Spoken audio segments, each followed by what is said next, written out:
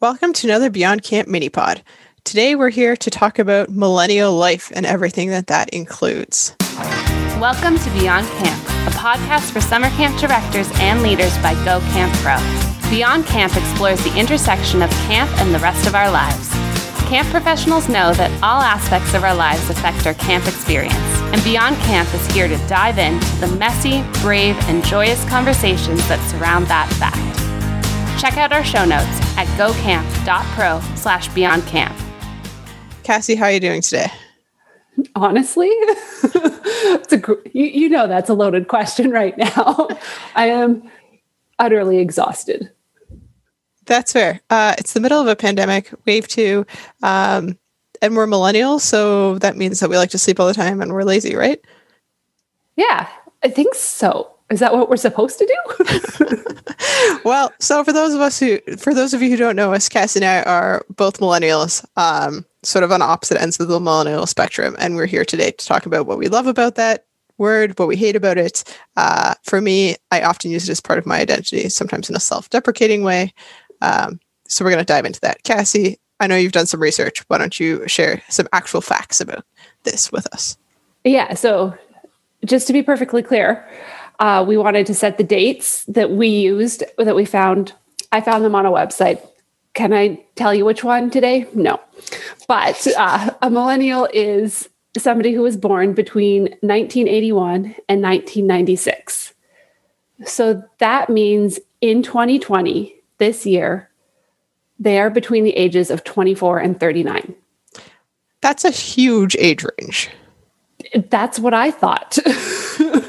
I was like, because I don't do the math. I trust that the math was correct. But what's interesting is these are our young camp professionals right now, the people looking into careers in camping. But a little bit more about being a millennial. So those of us that identify or are millennials have reached adulthood in the early 21st century. We tend to delay or forego marriage. We're slower to form households.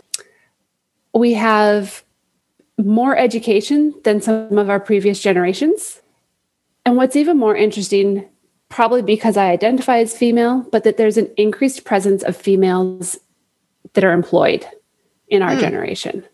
Mm-hmm. We were shaped by the technological revolution.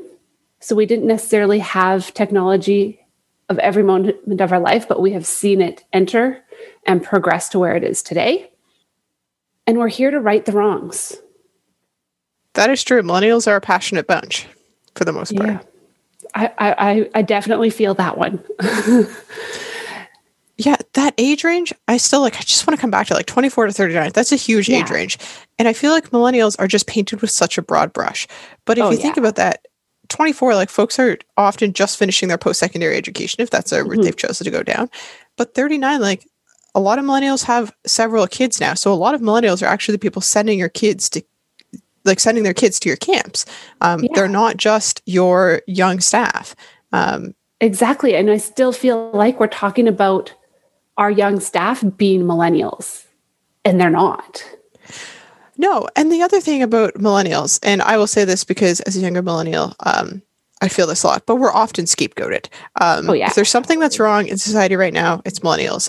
We love to live with our parents. We are responsible for COVID outbreaks because we just can't stay away from nightclubs. And we just have to be running around with each other. Mm-hmm. We can't afford to buy houses because we're too busy eating avocado toast. And then avocados are also responsible for, farming issues and all of that jazz. There's so much that I feel like if there's an issue in society, people are like, well, it's the millennials. Yeah, it's just our fault. But is it our fault or is it society's? And I think that's where some of that desire to right the wrongs is coming from, is I think because we have been scapegoated a little bit. But I also think that every generation wants to do better than the past generation. So I'm not here to hate on generations before us. Don't get me wrong. There's lots of things that millennials do that are really annoying. I don't love avocado on toast. I'll put that out there. Now our ratings are going to drop and people are It's okay. I like it. We're good. Okay, great. We're good. Great. I do love avocados, just not on toast. But I think that the righting the wrongs piece comes with the technology that we have access to. Like we have access to information and communications in ways that we never did before. I mean, our generation has seen technology advance more than any other generation, like just the speed in which it has changed in our lives. Yeah. Like when I think of it, you know, when I was in high school, I had dial-up internet.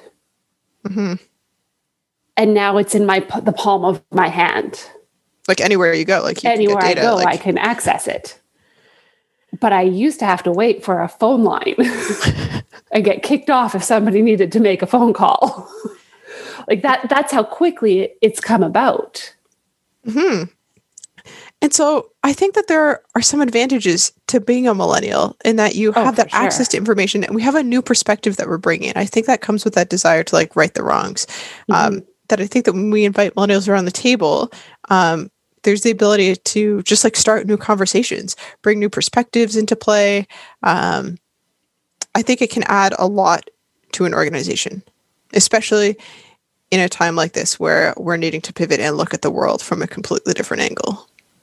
Yeah, I totally agree. And I think as we like pivot in our work lives as well, like I feel like maybe millennials have been more receptive to the technology implemented in the workplace and our ability to figure out how it works pretty quickly and to jump on board with that, to learn these new systems.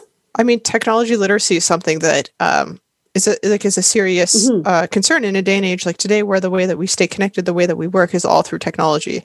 And millennials are probably some of the most technologically literate people you'll find. Although if there's one thing I can't do, it's format a Word document. I spent too long today trying to format a Word document the way that I wanted it to. And I'm just bad at it. I'll put it out there. I can't do it. Sometimes it does things and you don't know how to undo them. It's true. Cassie, I'm curious, how does being a millennial fit with your identity? Does it at all? Sometimes I'm like, yeah, I feel very like a millennial. And then there's times I'm like, that is not me. And I feel like I'm attached to the more of the previous generation in some of, you know, my thoughts and how I perceive things to be. But, you know, I couldn't do what I'm doing without my ability to use technology and that passion to, you know, fix the things that aren't working, to right those wrongs and to have my voice heard. That's fair. I feel like I identify maybe more strongly with being a millennial than you do. I'm more likely to use it in conversation. Often in a self-deprecating way, I will say, though. You know, and I think I use it when I am talking with folks and I like want to talk about using technology or something, or I'm like excited to start some marketing on Instagram or something. I'm like, oh, it's my inner millennial coming out. And I think sometimes I say it similar to our conversation that we've had with Beth about adulting. I do it in a way to like justify what it is that I'm doing so that people don't think that I'm just like playing on my phone. I'm like, oh no, like I'm being a millennial. I'm like marketing through Instagram or Facebook or whatever, because I want to justify it. I want people to feel that like I'm actually contributing something. But it's like probably not actually that useful. I should just be like, I'm working, even though that work is taking place on my phone or in Instagram or Twitter or whatever it might be. I think it makes it harder for us to justify ourselves in the workplace a little bit too when we're using our phones for work purposes, but nobody else can see what's happening on our screen to have that validation per se. To be clear, I spend lots of time on my phone doing things that are not productive in the slightest. Of course. So I will admit to that. We all do. And if we can't own that, I think we need to figure out how we can. Exactly. Something that I've really been thinking about is the privilege that the word millennial means. So often when we talk about using the word millennial, we're like, oh, millennials, like they live with their parents. Oh, millennials, like they, you know, they're still playing video games in the basement and they're not out getting jobs or whatever. I think there's a huge amount of privilege that comes with that. And I think oftentimes a lot of white privilege. And I will own that. I think that, you know, I have lived with my parents. I was able to move back home with them, and I've lived with them, and then we're moving shortly. But that is a huge amount of privilege that has been afforded to me. And I think that when we toss that word around or place blame on it, that we're not acknowledging that that word is actually not perhaps inclusive of everyone. I think that's a great point to bring up. Like I definitely have had that same privilege of being able to, move home for 4 months during the winter season when camp was closed, or to have them help me move from one camp to another camp. And that bounce back and forth. At one point, my dad even threatened to change the locks, but then he was standing there with a key waiting for me. So but that's not possible. And that is definitely, from a place of privilege that I can go home and have that space if something were to ever happen and know that it exists. Yeah. And so when we talk about millennials, I think we need to recognize that we're really only talking, like when we blame millennials, chances are we're blaming white, relatively wealthier, well-off folks, because those are the folks who are affording to eat their avocado on toast. Avocados are expensive, but there's lots of folks in that age group who that's not the experience that they're having. And the term millennial still applies to them because they were born in those years. But we've twisted the meaning of that word.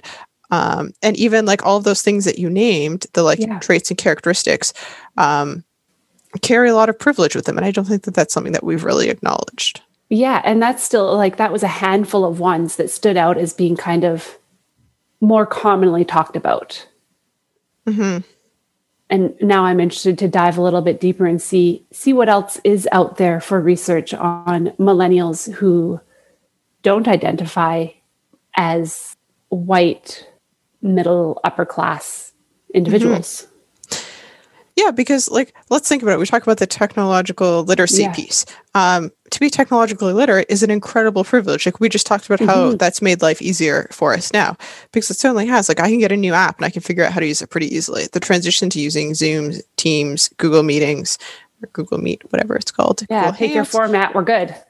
Yeah, it's been easy for me to switch between that. I have a computer that I have access to. Work gave me a computer, all those things. That carries a remarkable amount of privilege. And I have that technological literacy because I went to a school that had technology, because my parents had technology, because they were able to purchase me technology, all of these pieces of privilege that fall into place there. And I think that we really need to acknowledge that and realize sometimes the damage that we're doing when we use the term millennial as a really broad term. Yeah, I think that's, one spot to leave it on and let everyone think about, how are you using the word millennial? And how has it played a role in your life and those around you as well? Is that a term that's inclusive of everyone? Or are you using that term to discuss white privilege just in a different name? Alrighty, well, we'll leave it there because I could probably rant about this for a while, but it is a mini pod. So we'll see you next time for another one of our episodes. But thanks so much for tuning in to another Beyond Camp mini pod. Take care, folks. Thanks for tuning in to this episode. Beyond Camp is a part of Go Camp Pro and the Go Camp Pro podcast network. Find a podcast for camp professionals of every age and stage at gocamp.pro/podcast. Thanks for listening, friends. Hey, Camp Pros. We love that our industry is built on sharing. In order to foster that spirit, if you've gotten even one good idea from a Go Camp Pro podcast, masterclass, from the Summer Camp Professionals group, a conference, or wherever else, we ask that you give credit where credit is due. That way, it'll encourage camp pros to keep freely sharing their ideas and make the camp industry as a whole better.